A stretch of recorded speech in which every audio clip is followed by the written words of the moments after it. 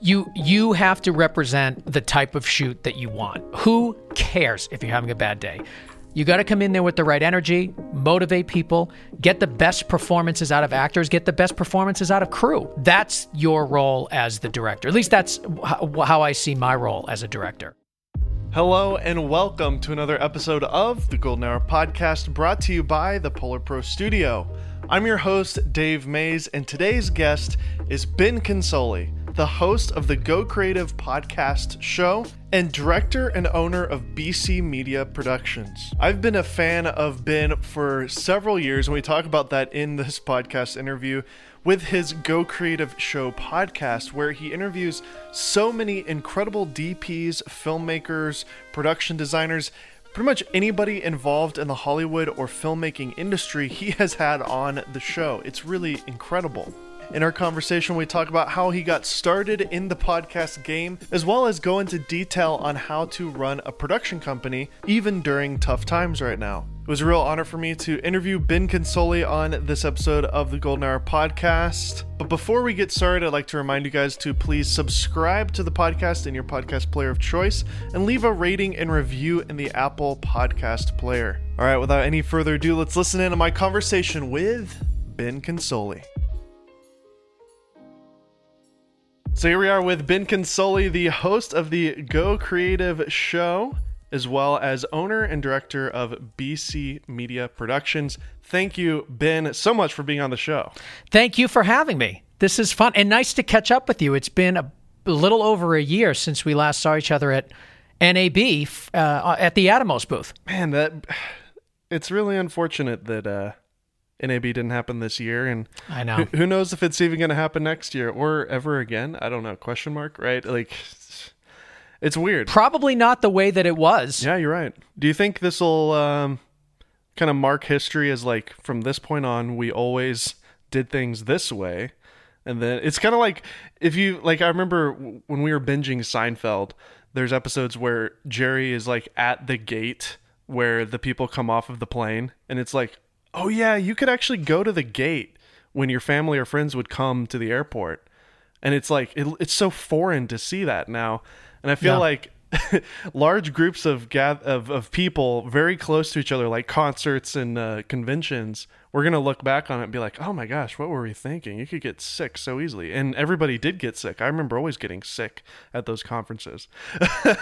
So I know. I don't know. I am hopeful that we will get through this and go back to some sort of normalcy. I don't know if we're ever going to get rid of large events and large concerts and large things like that, because there's an energy there that, I mean, nobody missed the energy of an airport, you know? People are going to miss the energy of a concert in a trade show, because the face-to-face and just the vibe and the feeling of being in a crowd is something that is just human nature. But you're right. I don't know. I mean, there was a time in March when I was like, I wonder if NAB will happen. In March, yeah. How naive you were, indeed. Exactly. Also, I remember in March, April, I guess May-ish, when things really started getting locked down, it was like, oh yeah, surely in August we'll be over this, you know. And here we are. Good Lord. But it is kind of surreal to be your friend. I remember meeting you at NAB last year and just definitely being a little starstruck, my friend. I've been listening to your show for way before you were even the host of the show, ironically. Oh, wow. I was listening to the show as you became kind of a side guest to, what was his name again? Paul Antico. Yeah, Paul Antico. The show also had a different name at the time. It was called the Need Creative Podcast at that point. That's right. And you were kind of like a guest, I guess, on the show.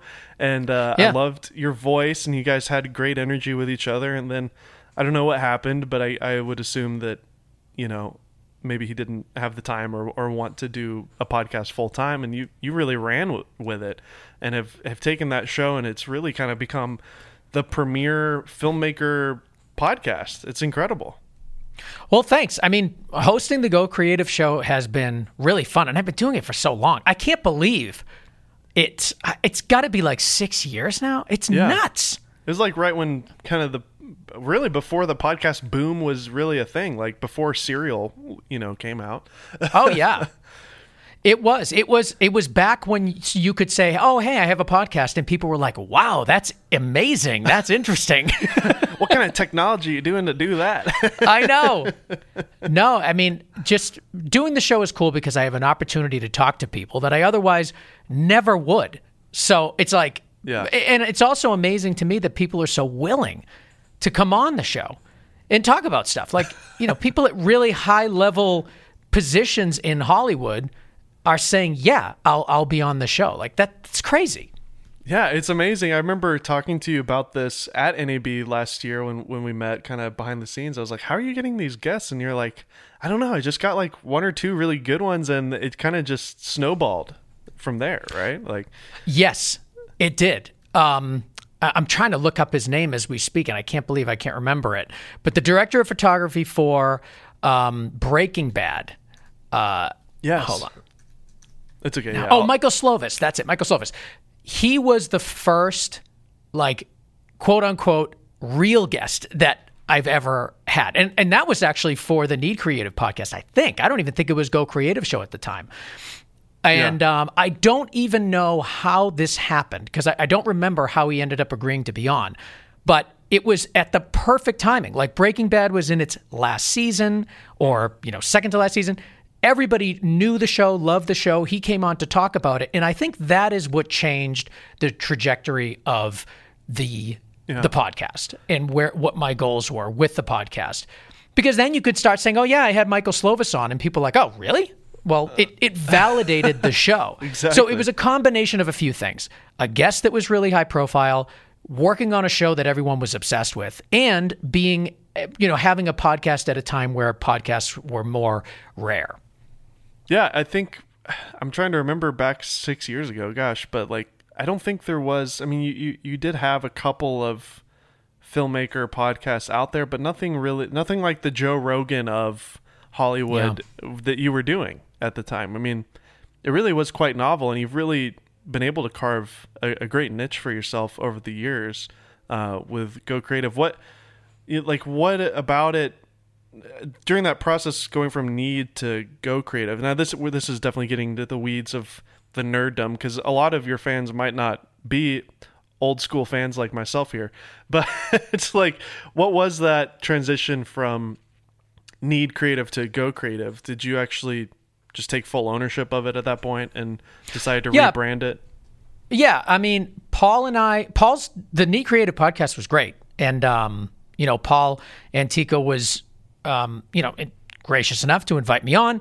And then at the time, he just had some stuff going on. He didn't have the time to do the show anymore, and just didn't want to pursue it. But I very much loved it and wanted to kind of take it over. So I did it for a while as kind of the only host of the Need Creative podcast. But then the direction kind of changed because Paul and I just had different styles, and he talked a lot about gear and news, and I was doing more interviews. So too much of the show had kind of changed, and it didn't make sense anymore to keep that name. So just change the name to Go Creative Show, it's still an homage went into an to interview style. It is, yeah. And it went into an interview style, and the people that were like really diehard Paul Antico fans that didn't like me at all just didn't come for the ride. But others and some new people went to Go Creative Show, and I guess the rest is history. And kind of one amazing thing about you, and we've talked about this before, like you weren't like trying to be a radio host or anything. You just happened to be born with a great voice. I don't know what happened there. It's perfect for the show. I don't know if you are aware of that. It's your own voice, so you probably don't think anything of it, but you have a great instrument with your voice there. And that was one of the first things I noticed when you got on the show at the beginning, was like, he sounds like he's a radio host. Well, I've always loved talk radio. Like I loved it. So I remember I'm much more of a music and radio person than a film person, which is kind of weird. I mean, before I did any video at all, I was in multiple bands and fronting those bands. So I've always kind of loved live performance. I before even starting the show was very comfortable with how to use my voice, how to use microphones, how to just kind of hone that talent. And I always loved talk radio. So, Howard Stern back in the day, listening to it. Yeah. I just, there's something about talk radio I love, and I still to this day, I just very much enjoy listening to people talk about anything. I like listening to people that are passionate and excited about something. It could be politics, movies, it could be sports, it could be anything. Like I get drawn in when I listen to people that are passionate about something. And I just think it's interesting. So, our Go Creative Show is definitely a show for people that like talk radio because it's all talk. Yeah. And it's also a show for people that like filmmaking because we get into the weeds. But I think what I like to do is I like to learn more about the guests personally beyond just like what the techniques are. So I feel like I try to balance that a little bit so that every conversation doesn't feel similar. And I still think that's something that I'm working on, is to get more of the personal side of the guests out sometimes, because they come on and they want to talk about their latest project, which is fine. But, being a cinematographer or a production designer or even a producer and director, it's like their obligation is to talk about their craft, not necessarily the project, the way that it is for like an actor that goes on a late show. Yeah. So they can talk about their entire career and not just be, not be narrowed into just talking about the current movie or TV show. So we can spread out a little bit and talk about more things. And that's what I like about the conversations, and I hope it's working for the audience.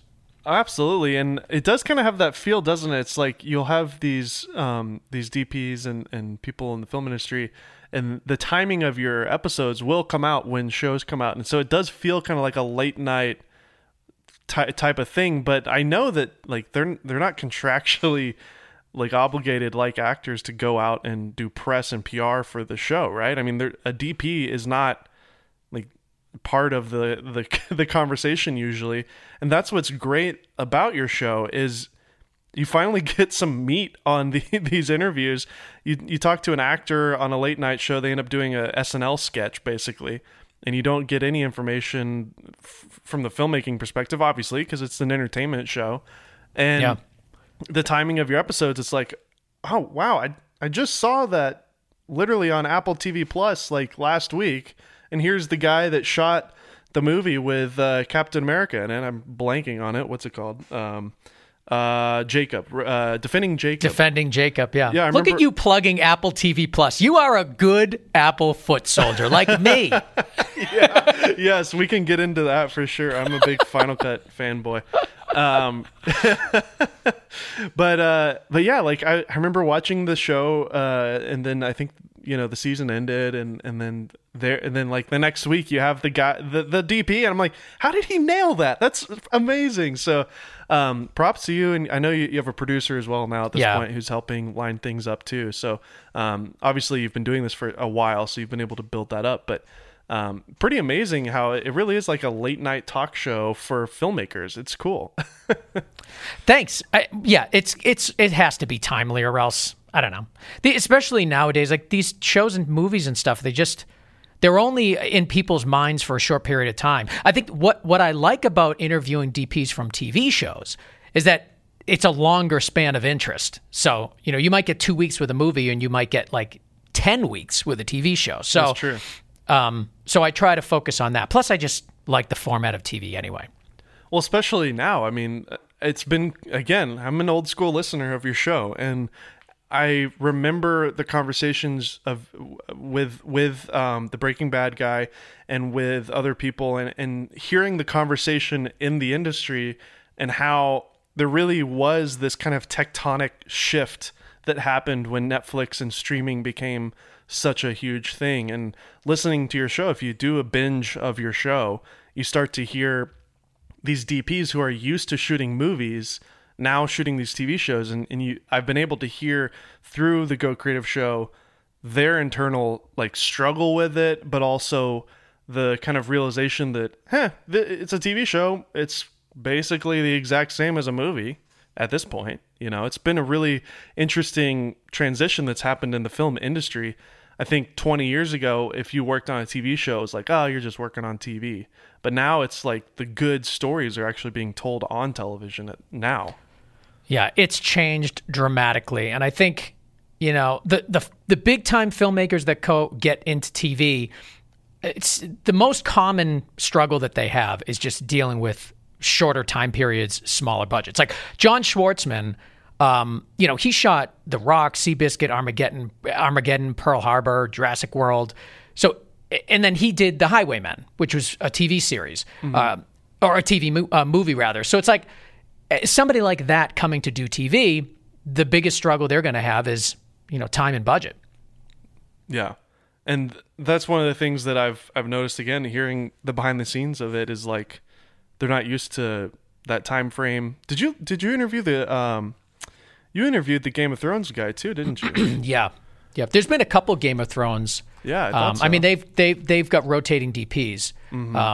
We've had a couple. It's amazing Game of Thrones the workflow of that show. Oh my gosh. We had Robert McLaughlin on Go Creative Show a while back talking about Game of Thrones, and he was the one that was behind that really crazy that huge battle scene. Everybody was losing their mind. The loot train battle, people were losing their mind over. He did the red wedding scene. So he was behind like some of the most iconic scenes in the show. And we dive really deep into all of that stuff, which is cool. But then, even the Defending Jacob DP, Jonathan Freeman, he did an episode of Game of Thrones. So there's a lot of the guys that I've had on that have experience with Game of Thrones. It's like that with it's kind of like that with a lot of these shows. It's I guess more rare to have one DP for an entire season than having, the rotation of 2 or 3 DPs. I'm curious, what has been one of your highest performing episodes in terms of listenership and downloads? What are some of the big heavy hitters for your show? The Joker, the director of photography for The Joker was definitely one of the biggest, maybe the biggest. And then a Game of Thrones episode got I'm not Game of Thrones. House of Cards was a huge episode. I vividly remember that episode. Yeah, absolutely. That was a big one. That was early on, wasn't it? I mean, because that would have been the first season of House of Cards, right? So it was. Yeah. I don't know. For some reason, I love that show, but I think that it was at the beginning. It was the first time. I think it was Netflix. It was the first original. First big original. Yeah. So they had. I think they had a couple going on at the time, but that was the breakthrough for Netflix as far as original programming.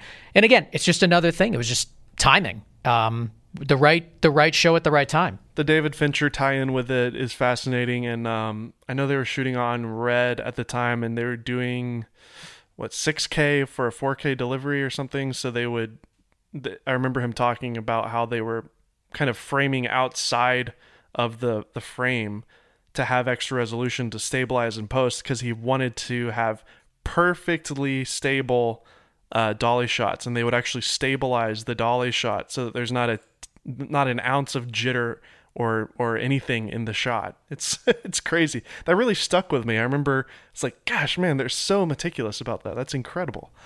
Yeah, you're right. I totally forgot about that, but you're 100% right. That and watching the show, if anyone that has seen it, I mean, the camera movement is it's just spectacular how precise it is. Yeah. And it's kind of nice to know that it wasn't that perfect on set.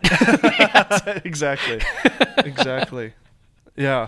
So, I mean, we could go on and on. We could probably just go down the list and I could just name different episodes, and you probably have an interesting thing to talk about with each one. But I think just for the sake of this show and keeping it concise, I'll just recommend everybody who's listening to this, if you're not familiar with the Go Creative Show, immediately go subscribe and listen. You post very regularly too. I mean, what's your schedule? Do you do one a week? Once a week. Yeah. So once a week. Same here. It's hard to do it, but I've found over the last 2 years that I've been doing this one, once you get into that rhythm, it is kind of like, it just kind of becomes your job, but it is hard sometimes to do the late night editing or whatever. But do you do the post-production at this point, or do you have a guy that not anymore? No. Our Great. Producer, Connor Crosby, you can find him at ignitionvisuals.com. And then our our sound mixer is the same since the beginning of the show. Matt Russell, Yes. is still there at gainstructure.com. So like those guys are who is basically running the show now. That they're both the reason that this can be weekly, that we have really high-end guests at the right time. It's a lot of work to get a weekly show out. And now that we started the YouTube page and have been recording video versions of the episodes and putting out little snippets of the show, there's just so much more content coming out now. And there's sometimes topics that we want to hit that are so timely, like we don't want to get it into the rotation of the show. We need to release it immediately. So we're starting to consider potentially doing like little mini episodes that are just for social and for YouTube that aren't like part of the weekly delivery. I don't know. We're trying to see how to do it. Well, I'm so, you put so much effort into these, even the chapters. I think a lot of podcasts don't take advantage of that because it's just a lot of extra time to do the chapters. If you're not familiar, by the way, some podcasts who put the time into it, you can use an app like Overcast, or even Apple Podcast has it now, and you can actually kind of jump around the show, which is great. But you're doing that on your YouTube channel as well.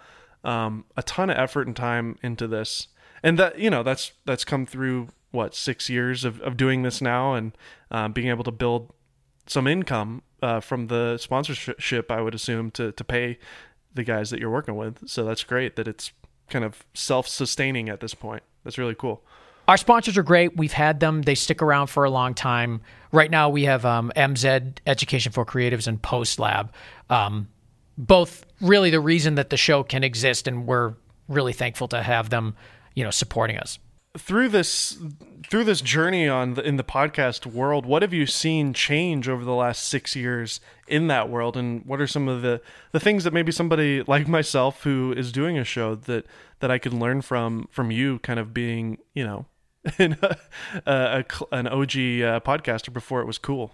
So much more competition, way more content out there, and you have to really up your game with sound quality and interesting conversations. Like, I feel like an hour is a good format for me, but there are a lot of podcasts that are shorter, longer. You have to really think about your audience's attention span and what they're willing to pay attention to. The other thing that's great is there's so much more analytics now than there were before. So you really can get a great understanding of what's working and what's not. So it's a good time to be a podcaster, especially since in the past few months with the quarantines across the country.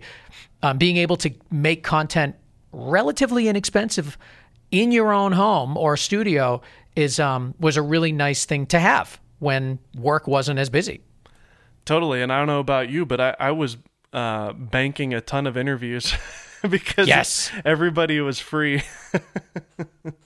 Unfortunately, it worked in our favor to land a bunch of great guests because they were all available all of a sudden. Yeah, exactly. But yeah, I think, again, if you want to learn more about the show, just go listen to it. Go subscribe and listen to the Go Creative Show. Also, YouTube channel, Go Creative Show on YouTube. Fabulous stuff, Ben. And, I can't applaud you enough for what you've been able to do and what you've been able to achieve with this show. It's really amazing where it is now, and, the growth that you've had over the years. It's pretty awesome. Thanks. So with that, you've got that whole side of your career, but you also have the filmmaking side and the directing side, and I see a lot of that on Instagram, and I see that on your social media, and you bring that into your interviews too, which I think is great because you're not just some random host.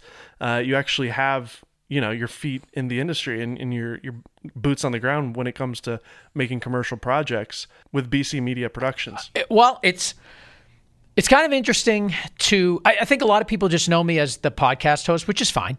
But my real actual career is, I'm a commercial director, and I work, and on the production company, BC Media Productions, and we're located, in the Boston area. And, I've been doing that for just like 15 years or so. So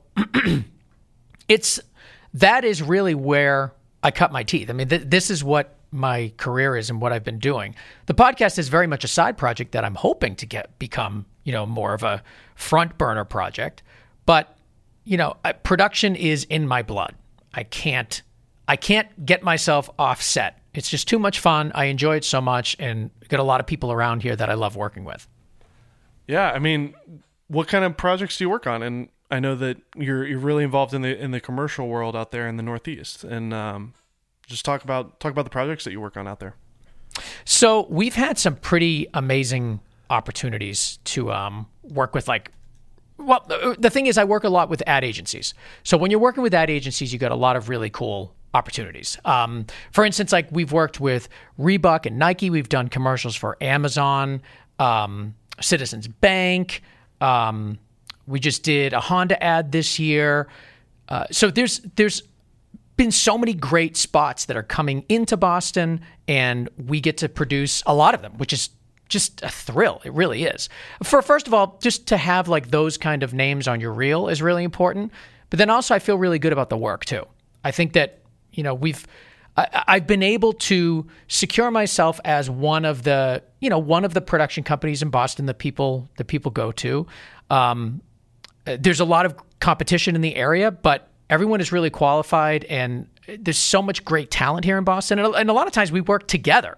So there's projects that, I may bid on and not win, but I may still be involved in some way, and vice versa with other production companies. So it's a really collaborative, community here in Boston, especially now during COVID. So it's a combination of, big names that people are impressed by, like Amazon and Honda, but then also just good quality work that we can feel good about. Yeah, totally. And you bring that into your shows all the time. So we get little snippets of kind of what your world is like. You talk about the cameras that you're shooting on. You seem to really like the Arri Alexa Mini in particular, as well as the FS7 when that was big. Yep. So yeah, but you're a director. You're mostly, not your hands off on the camera. Do you work with a couple of DPs in town? Is there kind of a go-to person that you have? Yeah, I work a lot with Chris Lochran, who's my primary DP here at BC Media Productions, and he and I have been working together for a really long time. There's a lot of great talent here, so there's certainly others that I'm working with. Chris is my main DP, and I think what I like about having that relationship is that we, first of all, have a shorthand between ourselves, but then also I feel like he knows my shortcomings and are able to support those, and I do the same for him on the other end. So I think together we're a good team and have been able to create a lot of different styles of work between the two of us. When you're working with agencies, you're bringing their ideas to life, and you still are, you're still driving it, and it is still your vision, but at the end of the day, you're turning somebody else's idea into a reality. So you have to be able to create a lot of different looks and not just have the Ben Consoli look, because that won't work if you're doing commercial work like I am and having to create a lot of different styles. So I think Chris and I work together well on kind of figuring out what style is appropriate and achieving it. Yeah, how do you balance that, being, an artiste and dealing with, clients that might not be so artistic, if you know what I mean? Well, I do. I think I really don't. I don't mind it. I don't feel like every project needs to have the Ben Consoli stamp on it. I don't even know what that is. I don't even know if I could describe my style. I enjoy the process of, and I enjoy the challenge of talking to a client and figuring out what is important about the message that they want to get across or the product that they want to talk to people about. We changed the branding of BC Media Productions and just kind of our mission statement a couple of years ago, and we spent some time thinking about what is it that we do and what do we like to do. And it came down to this idea of story first, which is now plastered all over our site. And for good reason, because we always want to figure out what is the story that we're telling. Oftentimes in commercial, it could become really easy to just be they're talking about a new shoe or, a new car. It just show the car, show the shoe, that's it. We want to figure out what is the story that needs to be told.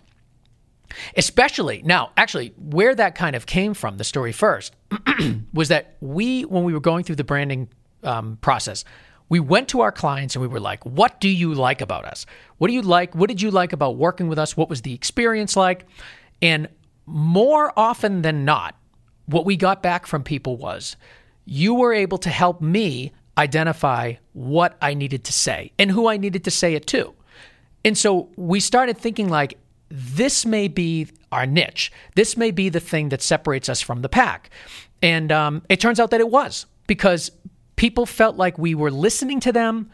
We were helping them identify who are we speaking to, what do they need to say, what do you need to say to them, and giving people an opportunity to or helping people rather, figure out how to simplify that message to fit in a 30-second ad or a minute-long video. So the idea of Story First is helping you figure out what it is that you need to say and then developing a story around it. And the only way you can really do that is by having each story be completely unique and not interjecting your own ideas and your own self into it. Like really letting the client be its own, I don't even know the right word. Like letting the client be its own source and inspiration for the piece, and building off of that instead of putting your look and style into it, if that makes any sense. So it wasn't, to answer your original question, it isn't difficult for me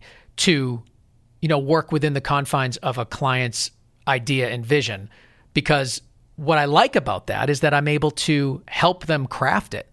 And that to me is very rewarding. Because, sometimes you're working with clients, people who are on the PR team of a certain company or whatever, and they may not know anything about video production. And so you're there to educate them and also guide them, which secretly is you doing what you want, but not really, because you're doing what they need and you're kind of teaching them what they need because they don't really know. So that's really cool. And I'm just looking on your Instagram right now.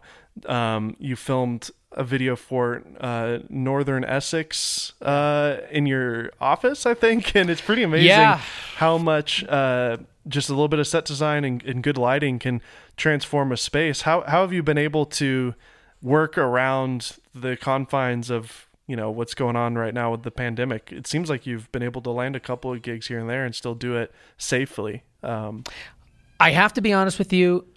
We have not stopped working since COVID hit. We've been able to do in-person production, virtual production. It never really stopped. But what we did was, now that I'm thinking about it, we kind of, the same approach I take with clients was the same approach I took with COVID. It's like, okay, this is what we're dealing with. How do we make this happen? Like, how do we take all of these restrictions and work them to our advantage and still be able to put something out there for people? It meant smaller crews. It meant more reliance on post-production. It meant, figuring out new ways to cast people and shooting with longer lenses and not being in people's faces and much smaller groups of people in rooms. But it's all possible, Like we were able to do a bunch of stuff during COVID. I'm not going to say it's the best work I've ever done, but I'm sort of proud of it in the fact that it got done. Like the project you're talking about for Northern Essex Community College, and it's on our site. What I'm proud of with this is that we were able to incorporate, here was the challenge. The school wanted to talk about what the value of community college is now during COVID. Mainly because at the time that we shot this, there was an assumption that the fall school year was going to be very, very different. And that has come to be true. So what they had asked us to do is figure out a way to tell that story, but within the confines of COVID-19. So, here in Boston, I know it's different in different states, but in Massachusetts and in Boston area, you couldn't have more than 10 people in a room. You had to maintain the distance all the time.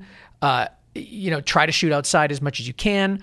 So we weren't able to, get a studio location. We weren't able to do traditional casting. We weren't able to do really anything.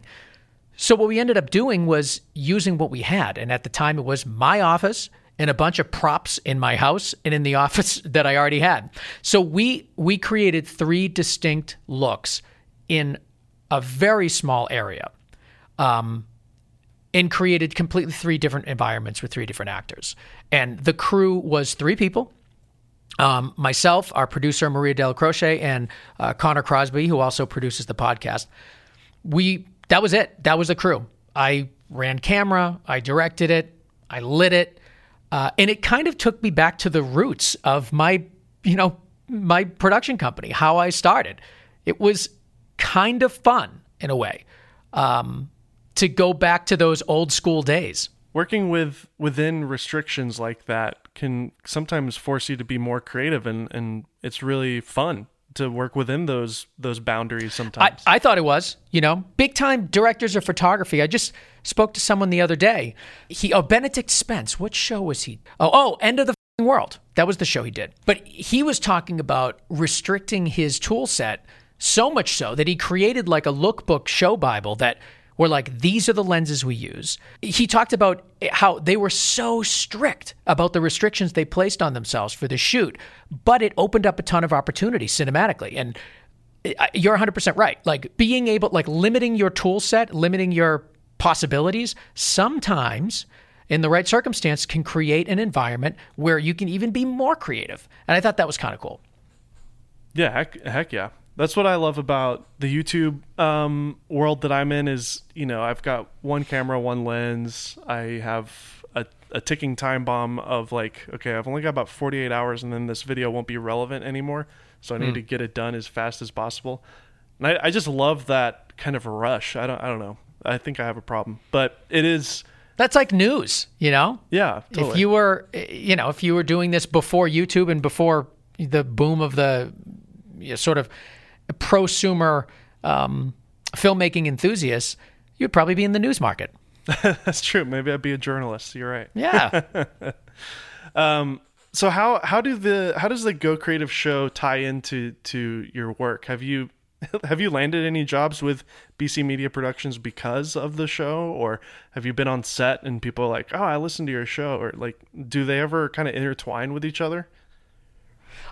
Yeah, there's been a couple of instances where people learned about me from the show that were like needed to shoot in Boston, or were just coming into town and wanted to say hi.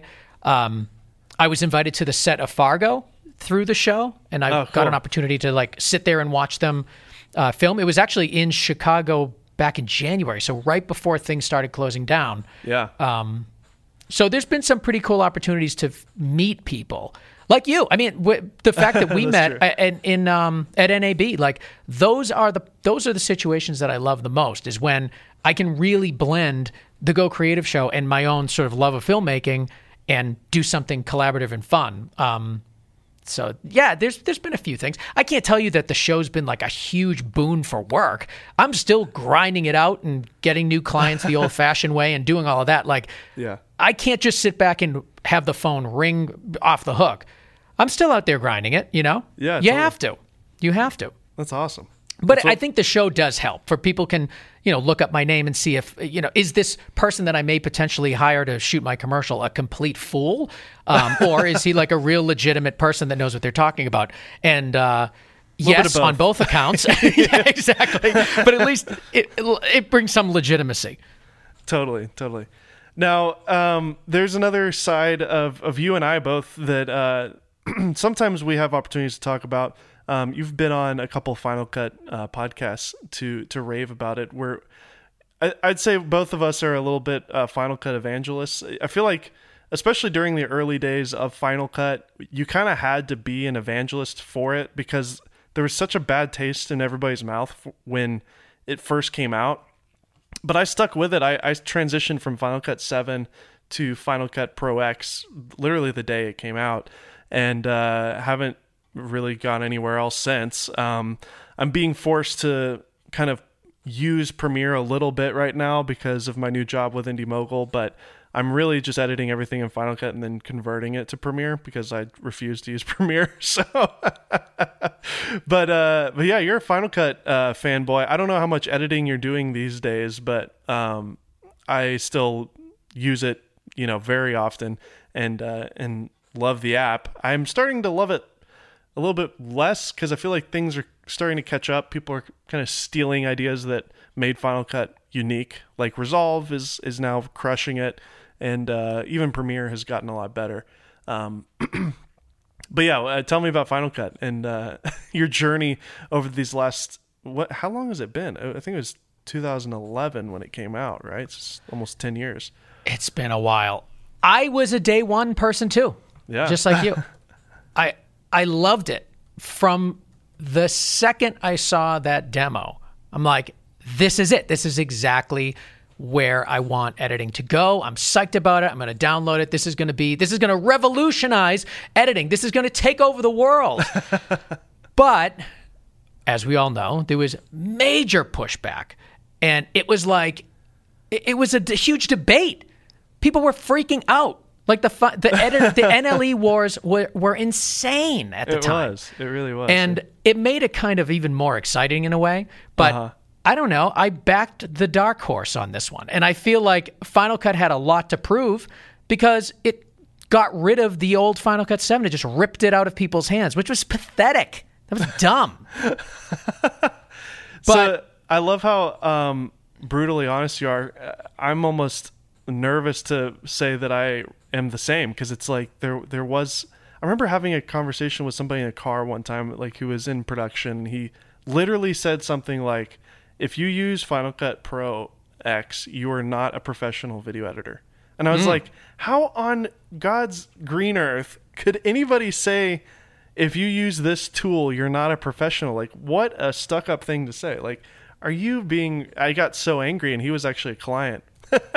So I got really like personally attacked almost, and I was like, why, I went into this whole like overarching question, like, so if I use Sony Vegas and I made a movie with Sony Vegas because that's what I like, you're telling me I'm not a professional editor? Like, it doesn't matter what tool you use, it's just what I prefer and what I like. And he's like, you're ridiculous. The app sucks. It's, it's not professional in any way, blah, blah, blah. I'm like, have you ever used it? He's like, no. I'm like, shut your freaking pie hole, dude.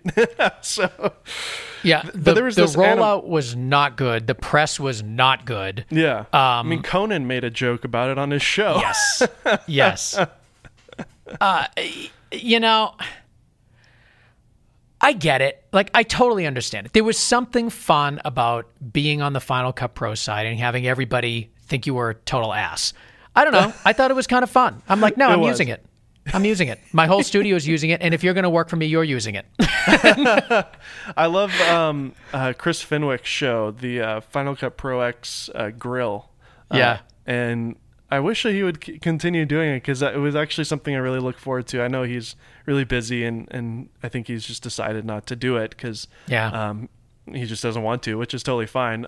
But I think you've been on his show a couple times, and I love just because of that, I feel like all the Final Cut users really have almost like a sense of family and brotherhood, because it's like, we got through this together. And and now, like, and there's no denying, even back then, like, there's no denying that it was better, because this is the argument that you have with people all the time, but it's like, you could drop DSLR footage directly in without converting anything. That was the biggest like feature of all, and it was 64-bit as well. So we're talking about like 2011. This was all a big deal to not have to convert HDSLR footage. You could natively edit H.264, HDSLR, 24p, 1080p, on your computer. It ran so buttery smooth on Mac computers compared to Premiere, compared to Final Cut. I wouldn't have to render anything anymore. I could actually play real time. It was revolutionary. The multicam features were incredible. The color grading wasn't too great. I never really liked the color board. I did figure it out. I did figure out how to use it well, but it wasn't until what's his face? Color Grading Central did his plug-in. What was that called? Oh my God. You know what I'm talking about. I do, 100%. I used it up until they opened up the new color. It was basically like Denver Riddle. That's his name. That's it. Yes, and yes, Color Finale was the name of it. Yep. And it was a great plugin, and I used that in addition to Film Convert all the time. And as soon as Apple did the 3-wheel color thing, I was like, sorry, I'm going to just use the native now. But anyways, there's probably a lot of people who are rolling their eyes right now because I do think there's a ton of Premiere editors out there. But give it another chance, guys, if you're interested. I mean, just the fact that I paid $300 for it in 2011, and that was the last time I put any money into the app, and I've made my entire living with this one thing. Doesn't that mean anything to you guys? You spend more than that on 1 year of Creative Cloud. So, I don't know. No, I think you're right. And if you are running a Mac, obviously, there is nothing faster than Final Cut Pro on a new Mac. You will not have a better, faster experience. That's just the way that it is. I understand that Premiere is awesome and everybody loves it and yada, yada, yada. That's great. I think it's a really great editing platform, especially when you broaden it out to Creative Cloud. But just for pure, silky smooth, buttery editing, sorry, that's what it is. Final Cut mixed with a modern Mac. It just is better. I don't know what to tell you. We're going to see that in full force coming up when the Apple Silicon Macs start shipping. Because of course they're going to have to redo their whole architecture for Premiere and Resolve. So it'll probably be a couple years before they catch up to what Final Cut will be able to do on an ARM-based Mac, which I'm real excited about because ARM on iPads with LumaFusion is incredible. I can't imagine what it's going to be like on a proper computer. It's going to be amazing. Yeah, and I think that's probably why I have no inside information. I wish I did. I'd tell you if I did, which is probably why they don't give me inside information. But I think that's probably why the updates to Final Cut have been kind of a trickle lately and not anything big. I just feel like they're waiting for the ARM Mac so that, I don't know. I just think it's all going to be together, and they'll use that as an opportunity to show just how powerful the ARM Mac is. Totally. I think at the WWDC keynote, there was a little sneak peek in there. Yeah, and they've done Logic Pro X and they've done Final Cut Pro X. They've redone them, so that's probably where their engineers have been for these last 2 years, is recoding everything for that to be ready. And I had a conversation at, I think it was VidCon, with one of the Adobe engineers, just like literally a guy that works on Premiere, who's an engineer. And I asked him, I was like, come on, dude, like, can you just cut it straight with me?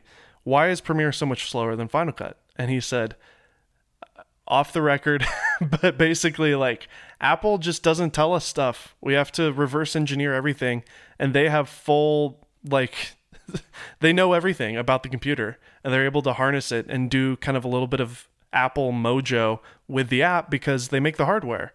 And Premiere is an old app. There's a ton of code from 30 years ago that's still built into it. So that's why it crashes all the time. It's just an old app. And Final Cut was smart when they threw away 7. They threw away all the code and they started fresh with 10. And it's ended up, I think, working out in the long run because a lot of YouTubers are on it. Young people, if you're getting started right now, if you're listening to this show, you're like, I'm being told in college or in high school to look at Premiere because that's what the pros use. Let me tell you, if you're starting fresh, start with Final Cut. It's more intuitive. Like the way that NLEs work, like Premiere, Avid, it's not intuitive. You have to really learn, and it takes time. The way that the magnetic timeline works when you harness it is so intuitive and amazing. I love it. Yeah, and back in the day, there was such a huge departure from Final Cut to everything else, but all the other applications are now starting to be inspired by Final Cut, so it's not as big of a jump if you go from Final Cut to Premiere. But I mean, let's be honest, everybody has Creative Cloud. Come on now. I mean, you have to have it. You got to have Creative Cloud. There's a ton of amazing tools in there. Like, give me a break. But Final Cut is awesome. Before I was on IndieMogul, I was just paying for the photo bundle with Lightroom and Photoshop because I feel like there's nothing that really replaces Photoshop or Lightroom. Affinity Photo is pretty close. I've tried it. It's really nice, but there literally is nothing on the market that can replace Lightroom. You've got Capture One and a couple other things, but it's not the same. So After Effects is great. I always missed not having that, but give Motion a try. I've actually done a whole 3D green screen based music video all in Apple Motion on a MacBook Air. So I like Motion a lot. I do. I definitely wouldn't say I did a little bit of the Ripple training with Mark Spencer. He's such a good Motion guy. My God, he knows that program in and out, and his training's amazing. And I learned quite a bit on there. Like, and Motion is cool because of all the rigging and the tie-ins with Final Cut. Yes. But I just don't do enough graphics work. It's like it's not worth it for me to really learn that program. I've just end up going back to After Effects because I'm more familiar with it. Sure. And if I'm doing the graphics, there's a problem. There's like the budget's low or there's very little time. So if I'm involved in any sort of graphics work, it's because it needs to be done quickly and cheaply. And I'm going to use something I'm more familiar with. Totally. A lot of people don't realize it, but you can, like, with my YouTube channel, I kept using the same font. I kept putting the text in the same area.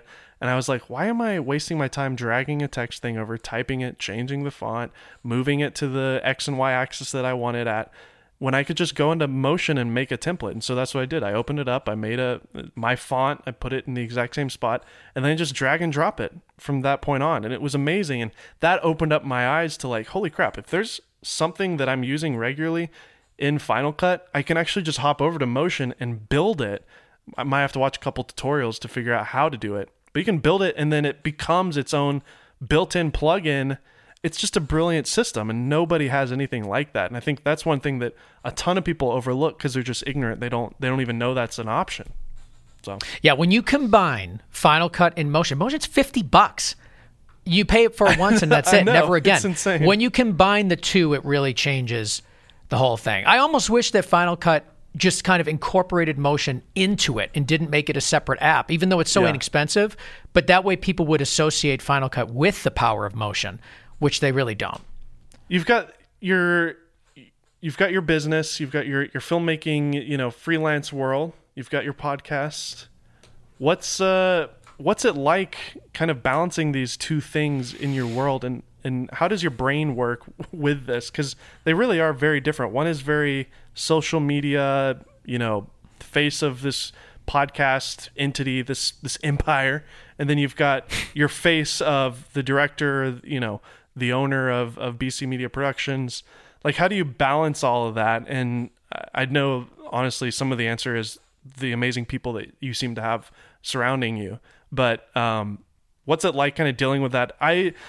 Before we did this interview, you were like, what do you do again? You do like 5 different things. I'm like, yeah, I know. It's hard balancing like all these random things that you do. And I for myself, selfishly want to know how you're able to, in your personal life, kind of turn off all these things. Or do you not turn it off? I don't need to turn it off because it's all just me. It's all just like fun. Like, I'm interested in everything that I'm doing. So I never feel like it's like, okay, now I need to get into podcast mode, or now I need to get into director mode. It's all the same thing, So when I'm conducting an interview on Go Creative Show, it's very similar to how I conduct an interview for a video shoot. It's all about storytelling. It's all about being engaged and just trying to create, it's a performance. All of it is a performance, and it's all really fun.